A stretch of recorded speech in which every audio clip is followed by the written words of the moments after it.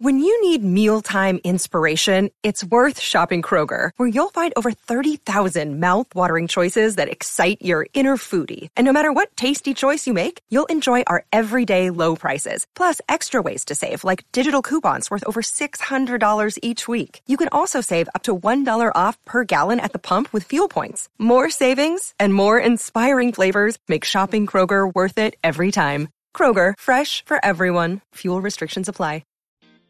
Hello, and welcome to Another World Audiobooks. I'm your host, Brady Smith. It's really incredible how times change. As you listen to the events in this week's episode, imagine how a similar situation would play out today. What do you think this says about society? I'd love to hear your thoughts. Join the group at facebook.com/anotherworldaudiobooks. And don't forget, there's still time to enter the drawing for that sweet hardcover edition of Pride and Prejudice. Like I said before, this is my way of saying thank you for your amazing support of the podcast. Make sure and enter soon. I'm thinking we'll only have a few more weeks of Pride and Prejudice, so the contest won't last long. All you have to do is go to patreon.com/anotherworldaudiobooks and become a patron, and you'll automatically be entered into the drawing. For less than what it costs to buy a coffee a month, you can become a part of keeping Another World Audiobooks on the air. You're already listening to the podcast, so I know you appreciate the podcast. If you think it's worth a couple dollars a month to keep it going, and you want a chance to win an awesome free book, and you want to partake of all the other rewards that come when you're a patron, then please go to patreon.com/anotherworldaudiobooks right now. I can't thank you enough. Feel free to get in touch with me with any questions about the contest, anotherworldaudiobooks@gmail.com. You guys are amazing. And now, without further ado, enjoy chapters 43 through 47 of Pride and Prejudice. Chapter 44. Elizabeth had settled it that Mr. Darcy would bring his sister to visit her the very day after her reaching Pemberley, and was consequently resolved not to be out of sight of the inn the whole of that morning.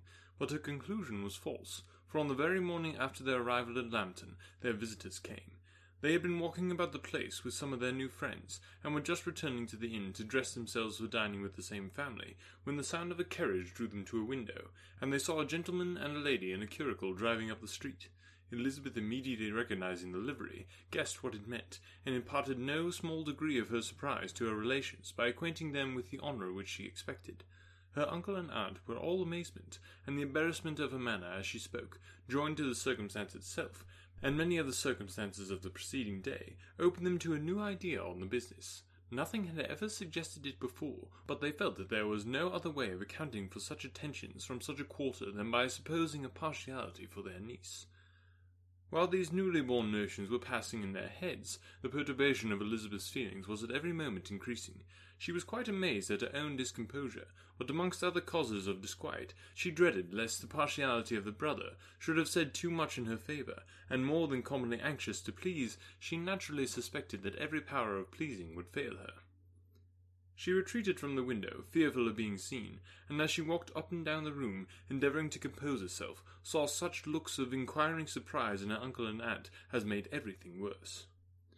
Miss Darcy and her brother appeared, and this formidable introduction took place. With astonishment did Elizabeth see that her new acquaintance was at least as much embarrassed as herself. Since her being at Lambton, she had heard that Miss Darcy was exceedingly proud, but the observation of a very few minutes convinced her that she was only exceedingly shy. She found it difficult to obtain even a word from her beyond a monosyllable. Miss Darcy was tall, and on a larger scale than Elizabeth, and though little more than 16, her figure was formed, and her appearance womanly and graceful. She was less handsome than her brother, but there was sense and good humour in her face, and her manners were perfectly unassuming and gentle. Elizabeth, who had expected to find in her as acute and unembarrassed an observer as ever Mr. Darcy had been, was much relieved by discerning such different feelings. They had not been long together before Mr. Darcy told her that Bingley was also coming to wait on her, and she had barely time to express her satisfaction and prepare for such a visitor, when Bingley's quick step was heard on the stairs, and in a moment he entered the room. All Elizabeth's anger against him had been long done away, but had she still felt any, it could hardly have stood its ground against the unaffected cordiality with which he expressed himself on seeing her again.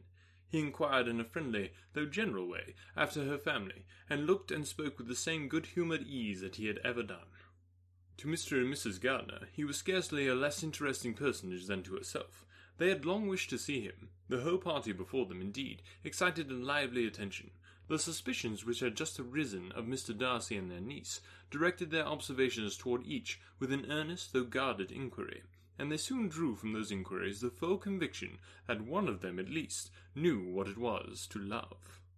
Of the lady's sensations they remained a little in doubt, but that the gentleman was overflowing with admiration was evident enough.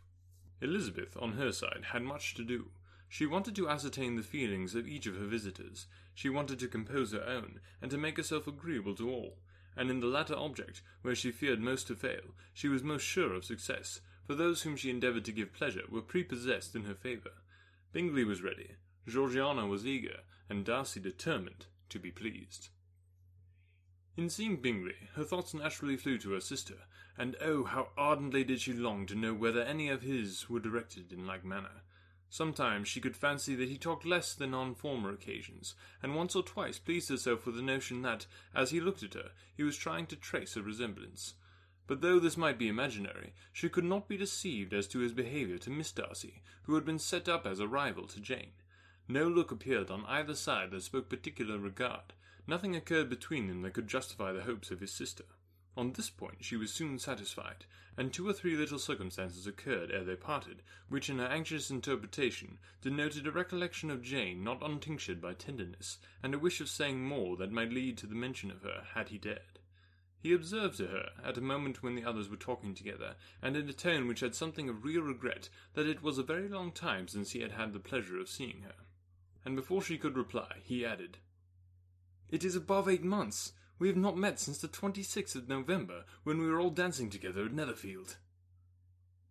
Elizabeth was pleased to find his memory so exact, and he afterwards took occasion to ask her, when unattended by any of the rest, whether all her sisters were at Longbourn. There was not much in the question, nor in the preceding remark, but there was a look and a manner which gave them meaning. It was not often that she could turn her eyes on Mr. Darcy himself, but whenever she did catch a glimpse, she saw an expression of general complacence, and in all he said she heard an accent so removed from hauteur or disdain of his companions, as convinced her that the improvement of manners which she had yesterday witnessed, however temporary its existence might prove, had at least outlived one day.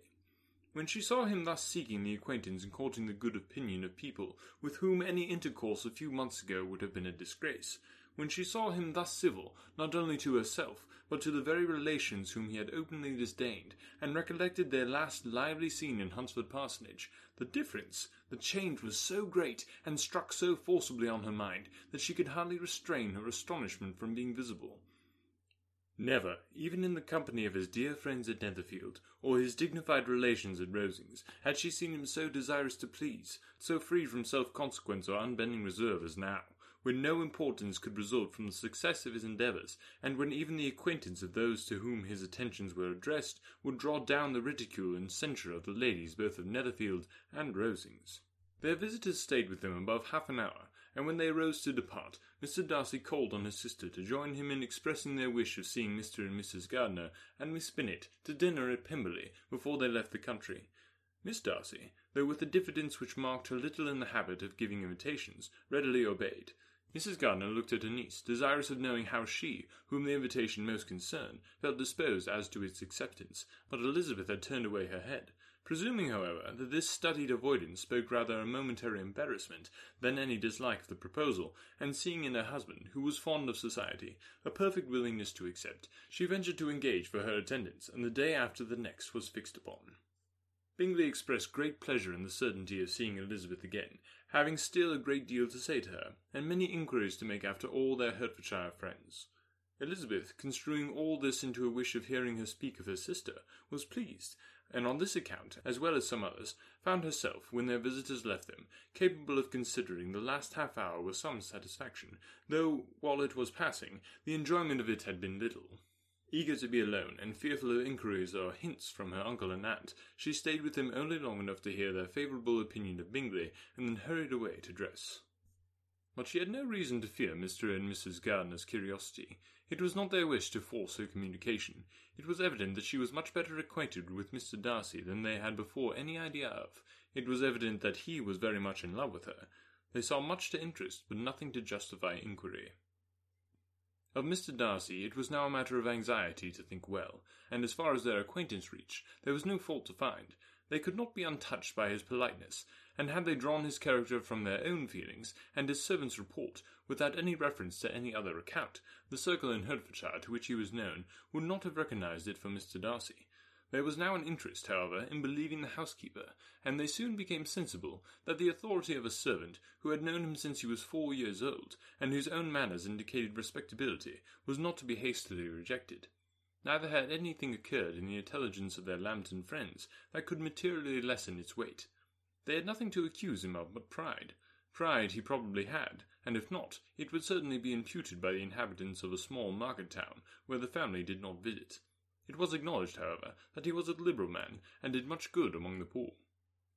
With respect to Wickham, the travellers soon found that he was not held there in much estimation, for though the chief of his concerns with the son of his patron were imperfectly understood, it was yet a well-known fact that, on his quitting Derbyshire, he had left many debts behind him, which Mr. Darcy afterwards discharged. As for Elizabeth, her thoughts were at Pemberley this evening more than the last, and the evening, though as it passed it seemed long, was not long enough to determine her feelings towards one in that mansion, and she lay awake 2 whole hours endeavouring to make them out. She certainly did not hate him. No, hatred had vanished long ago, and she had almost as long been ashamed of ever feeling a dislike against him that could be so called. The respect created by the conviction of his valuable qualities, though at first unwillingly admitted, had for some time ceased to be repugnant to her feelings, and it was now heightened into somewhat of a friendlier nature by the testimony so highly in his favour, and bringing forward his disposition in so amiable a light, which yesterday had produced. But above all, above respect and esteem, there was a motive within her of goodwill which could not be overlooked. It was gratitude. Gratitude not merely for having once loved her, but for loving her still well enough to forgive all the petulance and acrimony of her manner in rejecting him, and all the unjust accusations accompanying her rejection. He, who she had been persuaded would avoid her as his greatest enemy, seemed, on this accidental meeting, most eager to preserve the acquaintance, and without any indelicate display of regard, or any peculiarity of manner, where their 2 selves only were concerned, was soliciting the good opinion of her friends, and bent on making her known to his sister. Such a change in a man of so much pride, exciting not only astonishment but gratitude, for to love, ardent love, it must be attributed. And as such its impression on her was of a sort to be encouraged, as by no means unpleasing, though it could not be exactly defined. She respected, she esteemed, she was grateful for him, she felt a real interest in his welfare, and she only wanted to know how far she wished that welfare to depend upon herself, and how far it would be for the happiness of both that she should employ that power which her fancy told her she still possessed, on bringing on her the renewal of his addresses. It had been settled in the evening between the aunt and the niece that such a striking civility as Miss Darcy's in coming to see them on the very day of their arrival at Pemberley, for she had reached it only to a late breakfast, ought to be imitated, though it could not be equalled, by some exertion of politeness on their side, and consequently that it would be highly expedient to wait on her at Pemberley the following morning. They were therefore to go. Elizabeth was pleased, though when she asked herself the reason, she had very little to say in reply. Mr. Gardiner left them soon after breakfast. The fishing scheme had been renewed the day before, and a positive engagement made of his meeting some of the gentlemen at Pemberley before noon. Chapter 45. Convinced as Elizabeth now was that Miss Bingley's dislike of her had originated in jealousy, she could not help feeling how unwelcome her appearance at Pemberley must be to her, and was curious to know with how much civility on that lady's side the acquaintance would now be renewed. On reaching the house, they were shown through the hall into the saloon, whose northern aspect rendered it delightful for summer, admitted a most refreshing view of the high woody hills behind the house, and of the beautiful oaks and Spanish chestnuts which were scattered over the intermediate lawn. In this house they were received by Miss Darcy, who was sitting there with Mrs. Hurst and Miss Bingley, and the lady with whom she lived in London. Georgiana's reception of them was very civil, but attended with all the embarrassment which, though proceeding from shyness and the fear of doing wrong, would easily give those who felt themselves inferior the belief of her being proud and reserved. Mrs. Gardiner and her niece, however, did her justice and pitied her. By Mrs. Hurst and Miss Bingley they were noticed only by a curtsy, and on their being seated, a pause, awkward as such pauses must always be, succeeded for a few moments. It was first broken by Mrs. Annesley, a genteel, agreeable-looking woman, whose endeavour to introduce some kind of discourse proved her to be more truly well-bred than either of the others, and between her and Mrs. Gardiner, with occasional help from Elizabeth, the conversation was carried on. Miss Darcy looked as if she wished for courage enough to join in it, and sometimes did venture a short sentence when there was least danger of it being heard. Elizabeth soon saw that she was herself closely watched by Miss Bingley, and that she could not speak a word, especially to Miss Darcy, without calling her attention. This observation would not have prevented her from trying to talk to the latter, had they not been seated at an inconvenient distance, but she was not sorry to be spared the necessity of saying much. Her own thoughts were employing her. She expected every moment that some of the gentlemen would enter the room. She wished, she feared, that the master of the house might be amongst them, and whether she wished or feared it most, she could scarcely determine. After sitting in this manner a quarter of an hour without hearing Miss Bingley's voice, Elizabeth was aroused by receiving from her a cold inquiry after the health of her family. She answered with equal indifference and brevity, and the other said no more.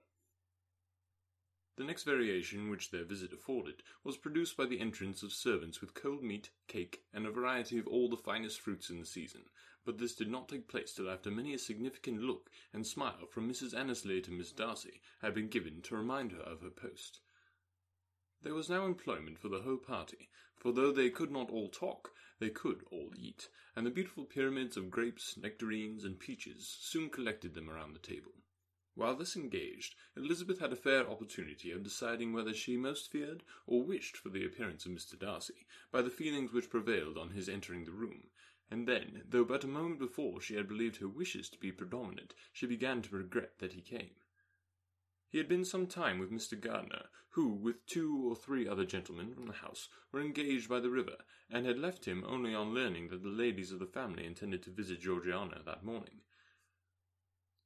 No sooner did he appear than Elizabeth wisely resolved to be perfectly easy and unembarrassed, a resolution the more necessary to be made, but perhaps not the more easily kept, because she saw that the suspicions of the whole party were awakened against them, and that there was scarcely an eye which did not watch his behaviour when he first came into the room. In no countenance was attentive curiosity so strongly marked as in Miss Bingley's, in spite of the smiles which overspread her face whenever she spoke to one of its objects. For jealousy had not yet made her desperate, and her attentions to Mr. Darcy were by no means over. Miss Darcy, on her brother's entrance, exerted herself much more to talk, and Elizabeth saw that he was anxious for his sister and herself to get acquainted, and forwarded as much as possible every attempt at conversation on either side. Miss Bingley saw all this likewise, and in the imprudence of anger took the first opportunity of saying, with sneering civility, "Pray, Miss Eliza, are not the Shire militia removed from Meryton? They must be a great loss to your family." In Darcy's presence she dared not mention Wickham's name, but Elizabeth instantly comprehended that he was uppermost in her thoughts, and the various recollections connected with him gave her a moment's distress. But exerting herself vigorously to repel the ill-natured attack, she presently answered the question in a tolerably detached tone. While she spoke, an involuntary glance showed her Darcy, with a heightened complexion, earnestly looking at her, and his sister overcome with confusion, and unable to lift up her eyes. Had Miss Bingley known what pain she was then giving her beloved friend, she undoubtedly would have refrained from the hint, but she had merely intended to discompose Elizabeth by bringing forward the idea of a man to whom she believed her partial, to make her betray a sensibility which might injure her in Darcy's opinion, and perhaps to remind the latter of all the follies and absurdities by which some part of her family were connected with that call. Not a syllable had ever reached her of Miss Darcy's meditated elopement. To no creature had it been revealed where secrecy was possible, except to Elizabeth, and from all Bingley's connections her brother was particularly anxious to conceal it, from the very wish which Elizabeth had long ago attributed to him, of their being hereafter her own. He had certainly formed such a plan, and without meaning that it should affect his behaviour to separate him from Miss Bennet, it is probable that it might add something to his lively concern for the welfare of his friend.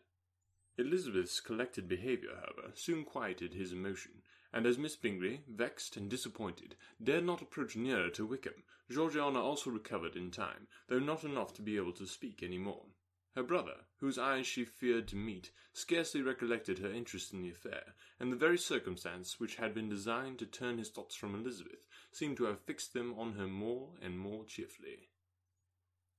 Their visit did not continue long after the question and answer above mentioned, and while Mr. Darcy was attending them to their carriage, Miss Bingley was venting her feelings in criticisms on Elizabeth's person, behaviour, and dress, but Georgiana would not join her.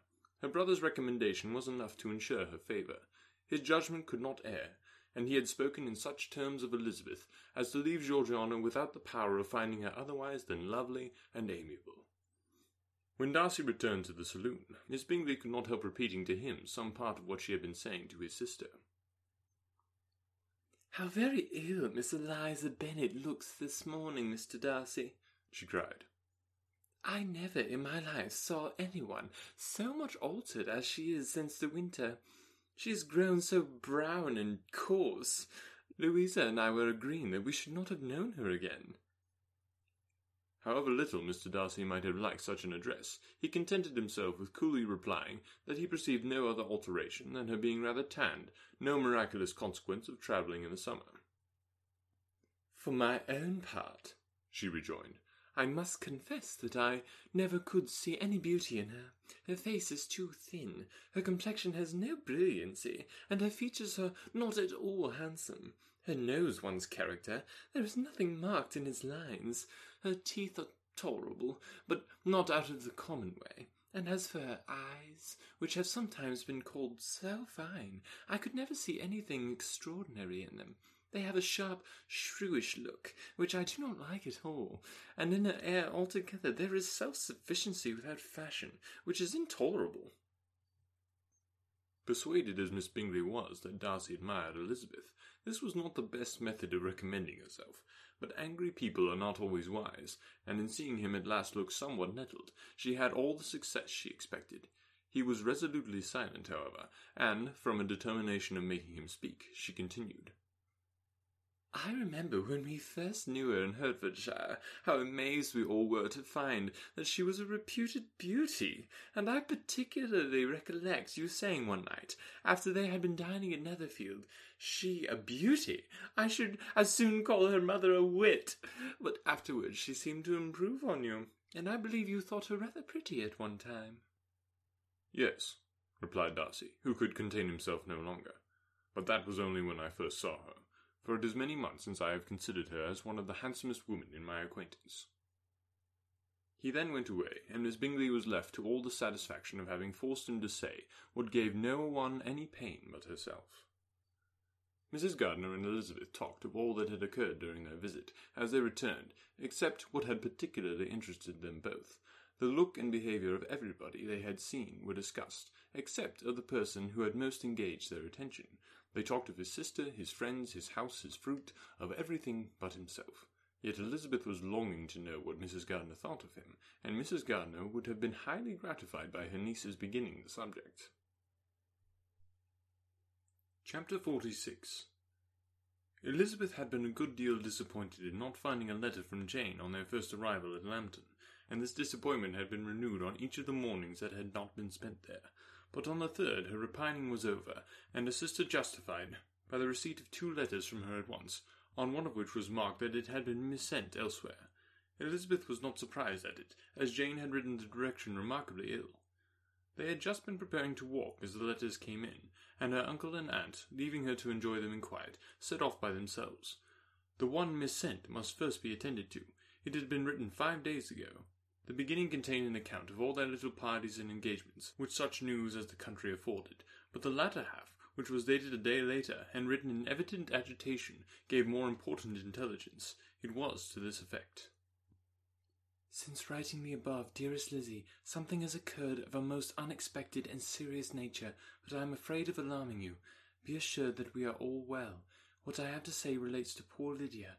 An express came at 12 last night, just as we were all gone to bed, from Colonel Forster, to inform us that she was gone off to Scotland with one of his officers. To own the truth, with Wickham. Imagine our surprise. To Kitty, however, it does not seem so wholly unexpected. I am very, very sorry. So imprudent a match on both sides, but I am willing to hope the best, and that his character has been misunderstood. Thoughtless and indiscreet, I can easily believe him, but this step, and let us rejoice over it, marks nothing bad at heart. His choice is disinterested at least, for he must know my father can give her nothing. Our poor mother is sadly grieved. My father bears it better.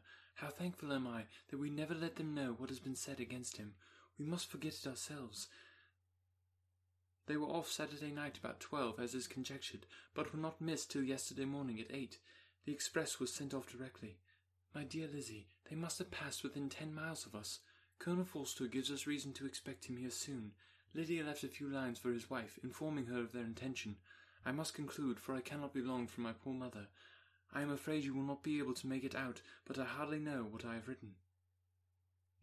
Without allowing herself time for consideration, and scarcely knowing how she felt, Elizabeth, on finishing this letter, instantly seized the other, and opening it with the utmost impatience, read as follows.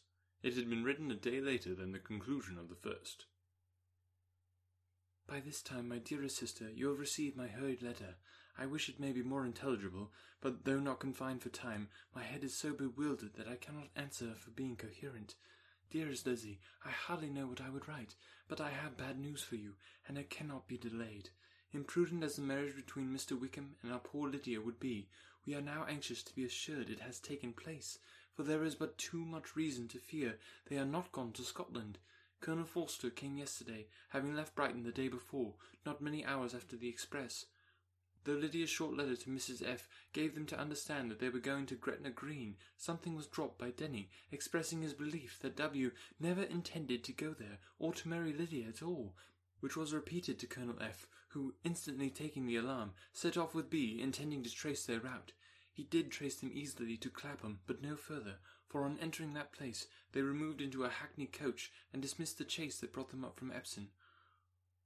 All that is known after this, that they were seen to continue the London road. I know not what to think. After making every possible inquiry on that side of London, Colonel F. came on into Hertfordshire, anxiously renewing them at all the turnpikes, and at the inns in Barnet and Hatfield, but without any success. No such people had been seen to pass through. With the kindest concern he came on to Longbourn, and broke his apprehensions to us in a manner most credible to his heart. I am sincerely grieved for him and Mrs. F., but no one can throw any blame on them. Our distress, my dear Lizzie, is very great. My father and mother believe the worst, but I cannot think so ill of him. Many circumstances might make it more eligible for them to be married privately in town than to pursue their first plan, and even if he could form such a design against a young woman of Lydia's connections, which is not likely, can I suppose her so lost to everything? Impossible. I grieve to find, however, that Colonel F. is not disposed to depend upon their marriage. He shook his head when I expressed my hopes, and said he feared W. was not a man to be trusted. My poor mother is really ill, and keeps her room. Could she exert herself, it would be better, but this is not to be expected. And as to my father, I never in my life saw him so affected. Poor Kitty has anger for having concealed their attachment, but as it was a matter of confidence, one cannot wonder. I am truly glad, dearest Lizzie, that you have been spared something of these distressing scenes. But now, as the first shock is over, shall I own that I long for your return?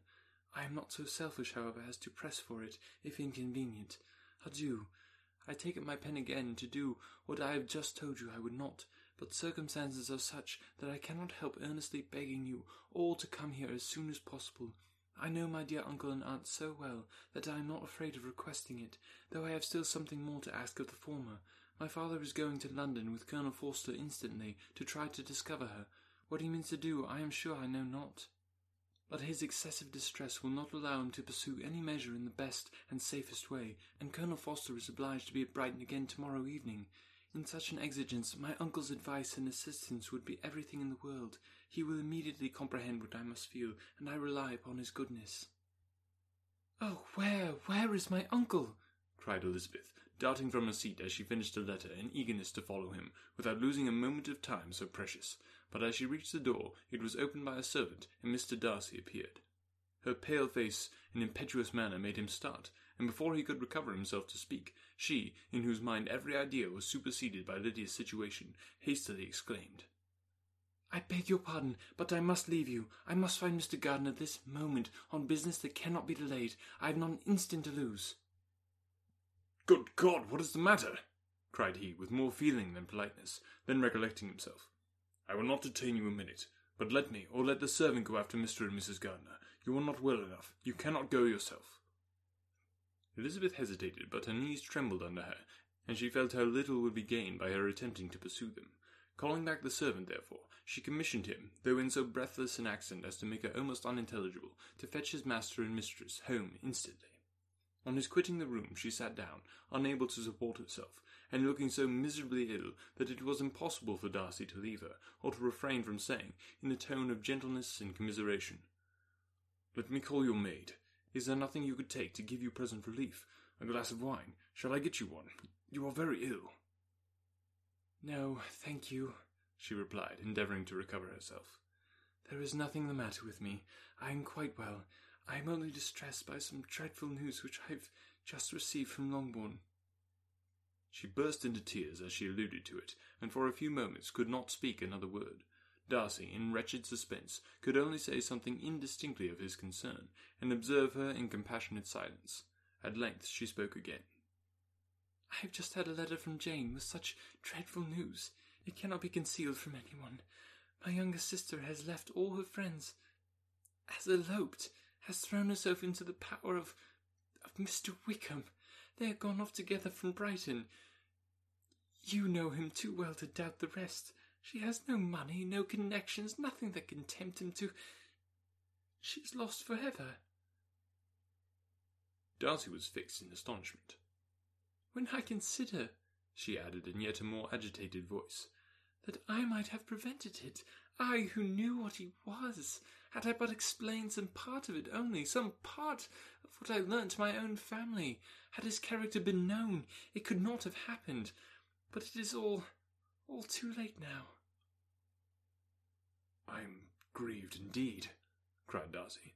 "Grieved. Shocked. But is it certain? Absolutely certain?" "Oh, yes. They left Brighton together on Sunday night, and were traced almost to London, but not beyond. They are certainly not gone to Scotland." "And what has been done? What has been attempted to recover her?" "My father is gone to London, and Jane has written to beg my uncle's immediate assistance, and we shall be off, I hope, in half an hour. But nothing can be done. I know very well that nothing can be done. How is such a man to be worked on? How are they even to be discovered? I have not the smallest hope. It is every way horrible." Darcy shook his head in silent acquiescence. "When my eyes were opened to his real character, oh, had I known what I ought, what I dared to do! But I knew not. I was afraid of doing too much. Wretched, wretched mistake!" Darcy made no answer. He seemed scarcely to hear her, and walking up and down the room in earnest meditation, his brow contracted, his air gloomy. Elizabeth soon observed, and instantly understood it. Her power was sinking. Everything must sink under such a proof of family weakness, such an assurance of the deepest disgrace. She could neither wonder nor condemn, but the belief of his self-conquest brought nothing consolatory to her bosom, afforded no palliation of her distress. It was, on the contrary, exactly calculated to make her understand her own wishes, and never had she so honestly felt that she could have loved him as now, when all love must be vain. But self, though it would intrude, could not engross her. Lydia, the humiliation, the misery she was bringing on them all, soon swallowed up every private care, and covering her face with a handkerchief, Elizabeth was soon lost to everything else, and after a pause of several minutes was only recalled to a sense of a situation by the voice of her companion, who, in a manner which, though it spoke compassion, spoke likewise restraint, said, "I am afraid you have been long desiring my absence, nor have I anything to plead in excuse of my stay, but real, though unavailing, concern. Would to heaven that anything could be said or done on my part that might offer consolation to such distress, but I will not torment you with vain wishes, which may seem purposely to ask for your thanks. This unfortunate affair will, I fear, prevent my sister's having the pleasure of seeing you at Pemberley today." "Oh, yes. Be so kind as to apologize for us to Miss Darcy. Say that urgent business calls us home immediately. Conceal the unhappy truth as long as possible. I know it cannot be long." He readily assured her of his secrecy, again expressed his sorrow for her distress, wished it a happier conclusion than there was at present reason to hope, and leaving his compliments for her relations, with only one serious parting look, went away. As he quitted the room, Elizabeth felt how improbable it was that they should ever see each other again on such terms of cordiality as had marked their several meetings in Derbyshire, and as she threw a retrospective glance over the whole of their acquaintance, so full of contradictions and varieties, sighed at the perverseness of those feelings which would now have promoted its continuance, and would formerly have rejoiced in its termination. If gratitude and esteem are good foundations of affection, Elizabeth's change of sentiment would be neither improbable nor faulty. But if otherwise, if regard springing from such sources is unreasonable or unnatural, in comparison of what is so often described as arising on a first interview with its object, and even before 2 words have been exchanged, nothing can be said in her defence, except that when she had given somewhat of a trial to the latter method in her partiality for Wickham, and that its ill success might, perhaps, authorise her to seek the other less interesting mode of attachment. Be that as it may, she saw him go with regret, and in this early example of what Lydia's infamy must produce, found additional anguish as she reflected on that wretched business. Never, since reading Jane's second letter, had she entertained a hope of Wickham's meaning to marry her. No one but Jane, she thought, could flatter herself with such an expectation. Surprise was the least of her feelings on this development. While the contents of the first letter remained in her mind, she was all surprise, all astonishment that Wickham should marry a girl whom it was impossible he could marry for money, and how Lydia could ever have attached him had appeared incomprehensible. But now it was all too natural. For such an attachment as this she might have sufficient charms, and though she did not suppose Lydia to be deliberately engaging in an elopement without the intention of marriage, she had no difficulty in believing that neither her virtue nor her understanding would preserve her from falling an easy prey. She had never perceived, while the regiment was in Hertfordshire, that Lydia had any partiality for him, but she was convinced that Lydia wanted only encouragement to attach herself to anybody. Sometimes one officer, sometimes another, had been her favourite, as their attentions raised them in her opinion. Her affections had continually been fluctuating, but never without an object. The chief of neglect and mistaken indulgence towards such a girl. Oh, how acutely did she feel it! She was wild to be at home, to hear, to see, to be upon the spot to share with Jane in the cares that must now fall wholly upon her, in a family so deranged, a father absent, a mother incapable of exertion, and requiring constant attendance. And though almost persuaded that nothing could be done for Lydia, her uncle's interference seemed of the utmost importance. Until he entered the room, her impatience was severe. Mr. and Mrs. Gardiner had hurried back in alarm, supposing by the servant's account that their niece had taken suddenly ill. But satisfying them instantly on that head, she eagerly communicated the cause of their summons, reading the 2 letters aloud, and dwelling on the postscript of the last with trembling energy. Though Lydia had never been a favourite with them, Mr. and Mrs. Gardiner could not but be deeply afflicted. Not Lydia only, but all were concerned in it, and after the first exclamations of surprise and horror, Mr. Gardiner promised every assistance in his power. Elizabeth, though expecting no less, thanked him with tears of gratitude, and all 3, being actuated by one spirit, everything relating to their journey was speedily settled. They were to be off as soon as possible.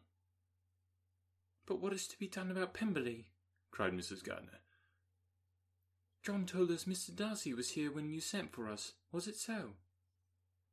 "Yes, I told him we should not be able to keep our engagement. That is all settled." "What is all settled?" repeated the other, as she ran into her room to prepare. "And are they upon such terms as for her to disclose the real truth? Oh, that I knew how it was!" But wishes were vain, or at least could only serve to amuse her in the hurry and confusion of the following hour. Had Elizabeth been at leisure to be idle, she would have remained certain that all employment was impossible to one so wretched as herself. But she had her share of business as well as her aunt, and amongst the rest there were notes to be written to all their friends at Lambton, with false excuses for their sudden departure. An hour, however, saw the whole completed, and Mr. Gardiner meanwhile having settled his account at the inn, nothing remained to be done but to go, and Elizabeth, with all the misery of the morning, found herself in a shorter space of time than she could have supposed, seated in the carriage, and on the long road to Longbourn. Chapter 47. "I've been thinking it over again, Elizabeth," said her uncle as they drove from town, "and really, upon serious consideration, I am much more inclined that I was to judge as your eldest sister does on the matter. It appears to me so very unlikely that any young man should form such a design against a girl who is by no means unprotected or friendless, and who is actually staying in his colonel's family, that I am strongly inclined to hope the best. Could he expect that her friends would not step forward? Could he expect to be noticed again by the regiment after such an affront to Colonel Forster? His temptation is not adequate to the risk." "Do you really think so?" cried Elizabeth, brightening up for a moment. "Upon my word," said Mrs. Gardiner, "I begin to be of your uncle's opinion. It is really too great a violation of decency, honour, and interest for him to be guilty of. I cannot think so very ill of Wickham. Can you yourself, Lizzie, so wholly give him up as to believe him capable of it?" "Not perhaps of neglecting his own interest, but of every other neglect I can believe him capable, if indeed it should be so, but I dare not hope it. Why should they not go to Scotland if that had been the case?" "In the first place," replied Mr. Gardiner, "there is no absolute proof that they are not gone to Scotland." "Oh, but their removing from a chaise into a hackney coach is such a presumption, and besides no traces of them were to be found on Barnet Road." "Well then, supposing them to be in London, they may be there, though for the purpose of concealment, for no more exceptional purpose. It is not likely that money should be very abundant on either side, and it might strike them that they could be more economically, though less expeditiously, married in London than in Scotland." "But why all the secrecy? Why any fear of detection? Why must their marriage be private? Oh, no, no, this is not likely. His most particular friend, you see, by Jane's account, was persuaded of his never intending to marry her. Wickham will never marry a woman without money. He cannot afford it. And what claims has Lydia? What attraction has she beyond youth, health, and good humour that could make him, for her sake, forgo every chance of benefiting himself by marrying well? As to what restraint the apprehensions of disgrace in the corps might throw on a dishonourable elopement with her, I am not able to judge, for I know nothing of the effects that such a step might produce. But as to your other objection, I am afraid it will hardly hold good. Lydia has no brothers to step forward, and you might imagine, from my father's behaviour, from his indolence and the little attention he has ever seemed to give to what was going forward in his family, that he would do as little, and think as little about it as any father could do in such a matter." "But can you think that Lydia is so lost to everything but love of him as to consent to live with him on any terms other than marriage?" "It does seem, and it is most shocking indeed," cried Elizabeth, with tears in her eyes, "that a sister's sense of decency and virtue in such a point should admit of doubt. But really, I know not what to say. Perhaps I am not doing her justice, but she is very young, and she has never been taught to think on serious subjects, and for the last half-year, nay, for a 12-month, she has been given up to nothing but amusement and vanity. She has been allowed to dispose of her time in the most idle and frivolous manner, and to adopt any opinions that came in her way. Since the Shire was first quartered in Meryton, nothing but love, flirtation, and officers have been in her head. She has been doing everything in her power by thinking and talking on the subject to give greater, what shall I call it, susceptibility to her feelings, which are naturally lively enough, and we all know that Wickham has every charm of person and address that can captivate a woman." "But you see that Jane," said her aunt, "does not think so very ill of Wickham as to believe him capable of the attempt." "Of whom does Jane ever think ill? And who is there, whatever might be their former conduct, that she would not think capable of such an attempt till it were proved against them? But Jane knows as well as I do what Wickham really is. We both know that he has been profligate in every sense of the word, and that he has neither integrity nor honour, that he is as false and deceitful as he is insinuating." "And do you really know all this?" cried Mrs. Gardiner, whose curiosity as to the mode of her intelligence was all alive. "I do indeed," replied Elizabeth, colouring. "I told you the other day of his infamous behaviour to Mr. Darcy, and you yourself, when last at Longbourn, heard in what manner he spoke of the man who had behaved with such forbearance and liberality towards him, and there are other circumstances which I am not at liberty, for it is not worth while to relate, but his lies about the whole Pimberley family are endless. From what he said of Miss Darcy, I was thoroughly prepared to see a proud, reserved, disagreeable girl, yet he knew to the contrary himself. He must know that she was as amiable and unpretending as we have found her." "But does Lydia know nothing of this? Can she be ignorant of what you and Jane seem so well to understand?" "Oh, yes, that is the worst of all. Till I was in Kent and saw so much of both Mr. Darcy and his relation Colonel Fitzwilliam, I was ignorant of the truth myself. And when I returned home, the Shire was to leave Meryton in a week or fortnight's time, and that was the case. Neither Jane, to whom I related the whole, nor I, thought it necessary to make our knowledge public. For of what use could it apparently be to anyone that the good opinion which all the neighbourhood had of him should then be overthrown? And even when it was settled that Lydia should go with Mrs. Forster, the necessity of opening her eyes to his character never occurred to me. That she could be in any danger from the deception never entered my head. That such a consequence as this could ensue, you may easily believe, was far enough from my thoughts. When they all removed to Brighton, therefore, you had no reason, I suppose, to believe them fond of each other. Not the slightest. I can remember no symptom of affection on either side, and had anything of the kind been perceptible, you must be aware that ours is not a family on which it could be thrown away.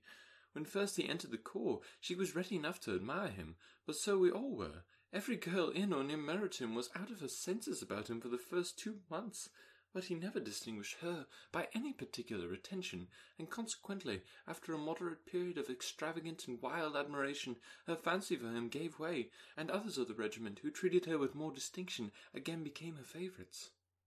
It may be easily believed that however little of novelty could be added to their fears, hopes, and conjectures on this interesting subject by its repeated discussion, no other could detain them from it long, during the whole of the journey. From Elizabeth's thoughts it was never absent. Fixed there by the keenest of all anguish, self-reproach, she could find no interval of ease or forgetfulness. They travelled as expeditiously as possible, and, sleeping one night on the road, reached Longbourn by dinner-time the next day. It was a comfort to Elizabeth to consider that Jane could not have been wearied by long expectations. The little Gardiners, attracted by the sight of the chase, were standing on the steps of the house as they entered the paddock, and when the carriage drove up to the door, the joyful surprise that lighted up their faces and displayed itself over their whole bodies in a variety of capers and frisks was the first pleasing earnest of their welcome. Elizabeth jumped out, and after giving each of them a hasty kiss, hurried into the vestibule where Jane, who came running down from her mother's apartment, immediately met her.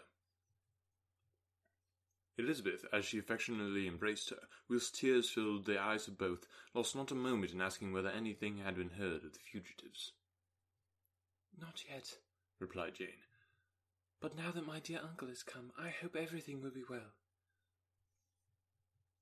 "Is my father in town?" "Yes, he went on Tuesday, as I wrote you word." "And have you heard from him often?" "We have heard only twice.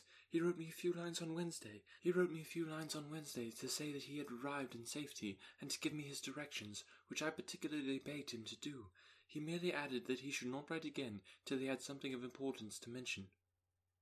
"And my mother? How is she? How are you all?" "My mother is tolerably well, I trust, though her spirits are greatly shaken. She is upstairs, and will have great satisfaction in seeing you all. She does not yet leave her dressing-room. Mary and Kitty, thank heaven, are quite well." "But you, how are you?" cried Elizabeth. "You look pale. How much you must have gone through." Her sister, however, assured her of her being perfectly well, and their conversation, which had been passing while Mr. and Mrs. Gardiner were engaged with their children, was now put an end to by the approach of the whole party. Jane ran to her uncle and aunt, and welcomed and thanked them both, with alternate smiles and tears. When they were all in the drawing-room, the questions which Elizabeth had already asked were of course repeated by the others, and they soon found that Jane had no intelligence to give. The sanguine hope of good, however, which the benevolence of her heart suggested, had not yet deserted her. She still expected that it would all end well, that every morning would bring some letter, either of Lydia or her father, to explain their proceedings, and perhaps announce their marriage. Mrs. Bennet, to whose apartment they all repaired, after a few minutes' conversation together, received them exactly as might be expected, with tears and lamentations of regret, invectives against the villainous conduct of Wickham, and complaints of her own suffering and ill usage, blaming everybody but the person to whose ill-judging indulgence the errors of her daughter must principally be owing. "If I had been able," said she, "to carry my point in going to Brighton with all my family, this would not have happened. But poor dear Lydia had nobody to take care of her. Why did the Forsters ever let her go out of their sight? I am sure there was some great neglect or other on their side, for she is not the kind of girl to do such a thing if she had been well looked after. I always thought they were very unfit to have the charge of her, but I was overruled, as I always am.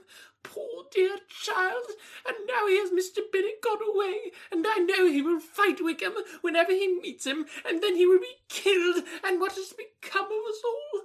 The Collinses will turn us out before he is curled in his grave, and if you are not kind to us, brother, I do not know what we should do." They all exclaimed against such terrific ideas, and Mr. Gardiner, after general assurances of his affection for her and all her family, told her that he meant to be in London the very next day, and would assist Mr. Bennet in every endeavour of recovering Lydia. "Do not give way to useless alarm," added he. "Though it is right to be prepared for the worst, there is no occasion to look on it as certain. It is not quite a week since they left Brighton. A few days more, we may gain some news of them. Until we know that they are not married, and have no design of marrying, do not let us give the matter over as lost. As soon as I get to town, I shall go to my brother, and make him come home with me to Gracechurch Street, and then we may consult together as to what is to be done." "Oh, my dear brother," replied Mrs. Bennet, "that is exactly what I could most wish for. And now do, when you get to town, find them, wherever they may be, and if they are not married already, make them marry. And as for wedding clothes, do not let them wait for that, but tell Lydia that she shall have as much money as she chooses to buy them after they are married. And above all, keep Mr. Bennet from fighting. Tell him what a dreadful state I am in, that I am frightened out of my wits, and have such tremblings, such flutterings all over me, such spasms in my side, and pains in my head, and such beatings at my heart, that I can get no rest by night nor by day. And tell my dear Lydia not to give any directions about her clothes till she has seen me, for she does not know which are the best warehouses. Oh, brother, how kind you are! I know you will contrive it all."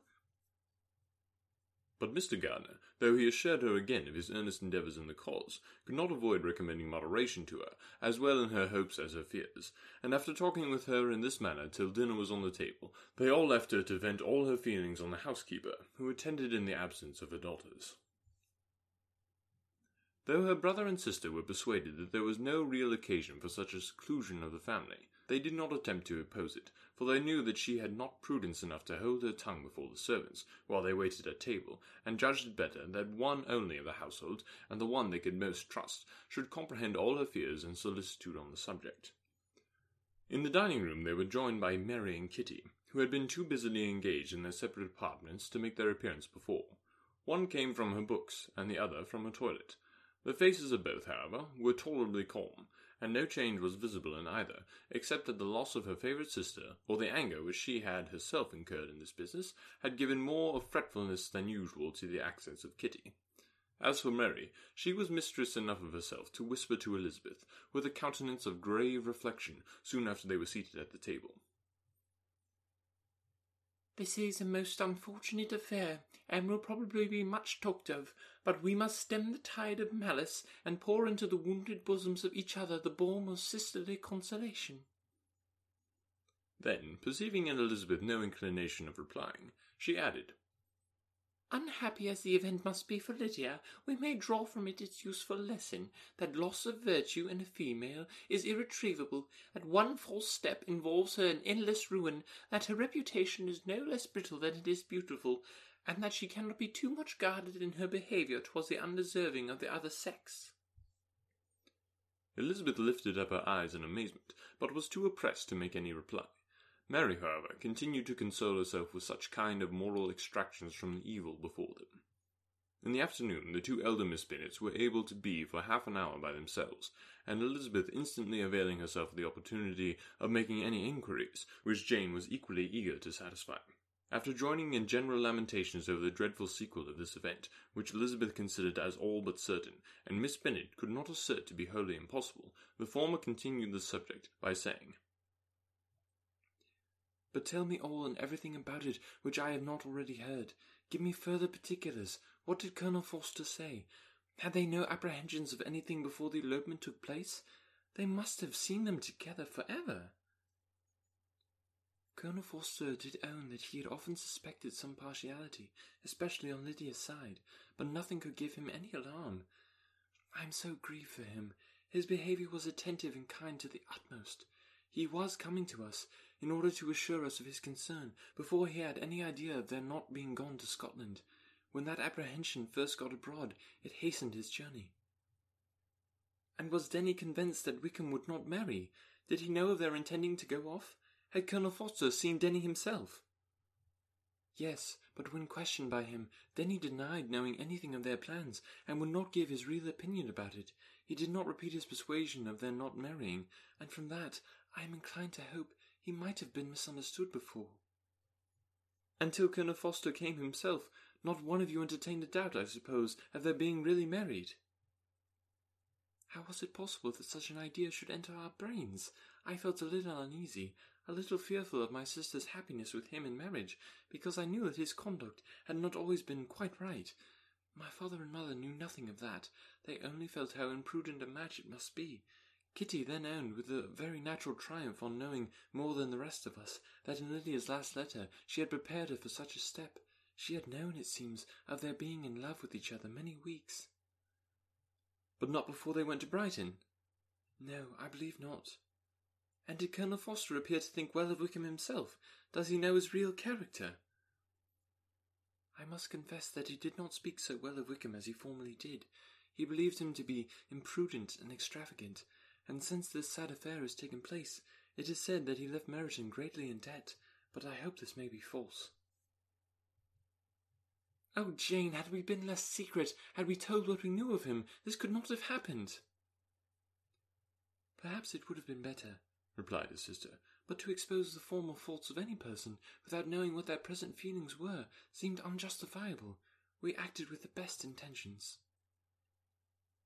Could Colonel Forster repeat the particulars of Lydia's note to his wife? He brought it with him for us to see. Jane then took it from her pocket-book and gave it to Elizabeth. These were the contents. My dear Harriet, you will laugh when you know where I am gone, and I cannot help laughing myself at your surprise tomorrow morning, as soon as I missed. I am going to Gretna Green, and if you cannot guess with who, I shall think you a simpleton. There is but one man in the world I love, and he is an angel. I should never be happy without him, so think it no harm to be off. You need not send them word at Longbourn of my going, if you do not like it, for it will make the surprise the greater when I write to them and sign my name Lydia Wickham. What a good joke it will be! I can hardly write for laughing. Pray, make my excuse to Pratt for not keeping my engagement and dancing with him tonight. Tell him I hope he will excuse me when he knows all, and tell him I will dance with him at the next ball we meet with great pleasure. I shall send for my clothes when I get to Longbourn, but I wish you would tell Sally to mend a great slit in my worked muslin gown before they are packed up. Goodbye. Give my love to Colonel Forster. I hope you will drink to our good journey. Your affectionate friend, Lydia Bennet. Oh, thoughtless, thoughtless Lydia, cried Elizabeth when she had finished it. What a letter is this, to be written at such a moment! But at least it shows that she was serious on the subject of their journey. Whatever he might afterwards persuade her to, it was not on her side a scheme of infamy. My poor father, how he must have felt it! I never saw anyone so shocked. He could not speak a word for a full 10 minutes. My mother was taken ill immediately, and the whole house in such confusion. Oh, Jane, cried Elizabeth, was there a servant belonging to it who did not know the whole story before the end of the day? I do not know. I hope there was. But to be guarded at such a time is very difficult. My mother was in hysterics, and though I endeavoured to give her every assistance in my power, I'm afraid I did not do so much as I might have done. But the horror of what might possibly happen almost took me from my faculties. Your attendance upon her has been too much for you. You do not look well. Oh, that I had been with you! You have had every care and anxiety upon yourself alone. Mary and Kitty have been very kind, and would have shared in every fatigue, I am sure, but I did not think it right for either of them. Kitty is slight and delicate, and Mary studies so much that her hours of repose should not be broken in on. My Aunt Phillips came to Longbourn on Tuesday, after my father went away, and was so good to stay till Thursday with me. She was of great use and comfort to us all, and Lady Lucas has been very kind. She walked here on Wednesday morning to console with us, and offered her services or any of her daughters, if they should be of use to us. She had better have stayed at home, cried Elizabeth. Perhaps she meant well, but under such misfortune as this, one cannot see too little of one's neighbours. Assistance is impossible, condolence insufferable. Let them triumph over us at a distance and be satisfied. She then proceeded to inquire into the measures which her father had intended to pursue while in town for the recovery of his daughter. He meant, I believe, replied Jane, To go to Epsom, the place where they last changed horses, see the postillion, and try if anything could be made out from them. His principal object must be to discover the number of the hackney coach which took them from Clapham. It had come with a fare from London, and as he thought that the circumstance of a gentleman and ladies removing from one carriage into another might be remarked, he meant to make inquiries at Clapham. If he could anyhow discover at what house the coachman had before set down his fare, he determined to make inquiries there, and hoped it might not be impossible to find out the stand and number of the coach. I do not know of any other design he had formed. But he was in such a hurry to be gone, and his spirits so greatly discomposed, that I had difficulty in finding out even so much as this.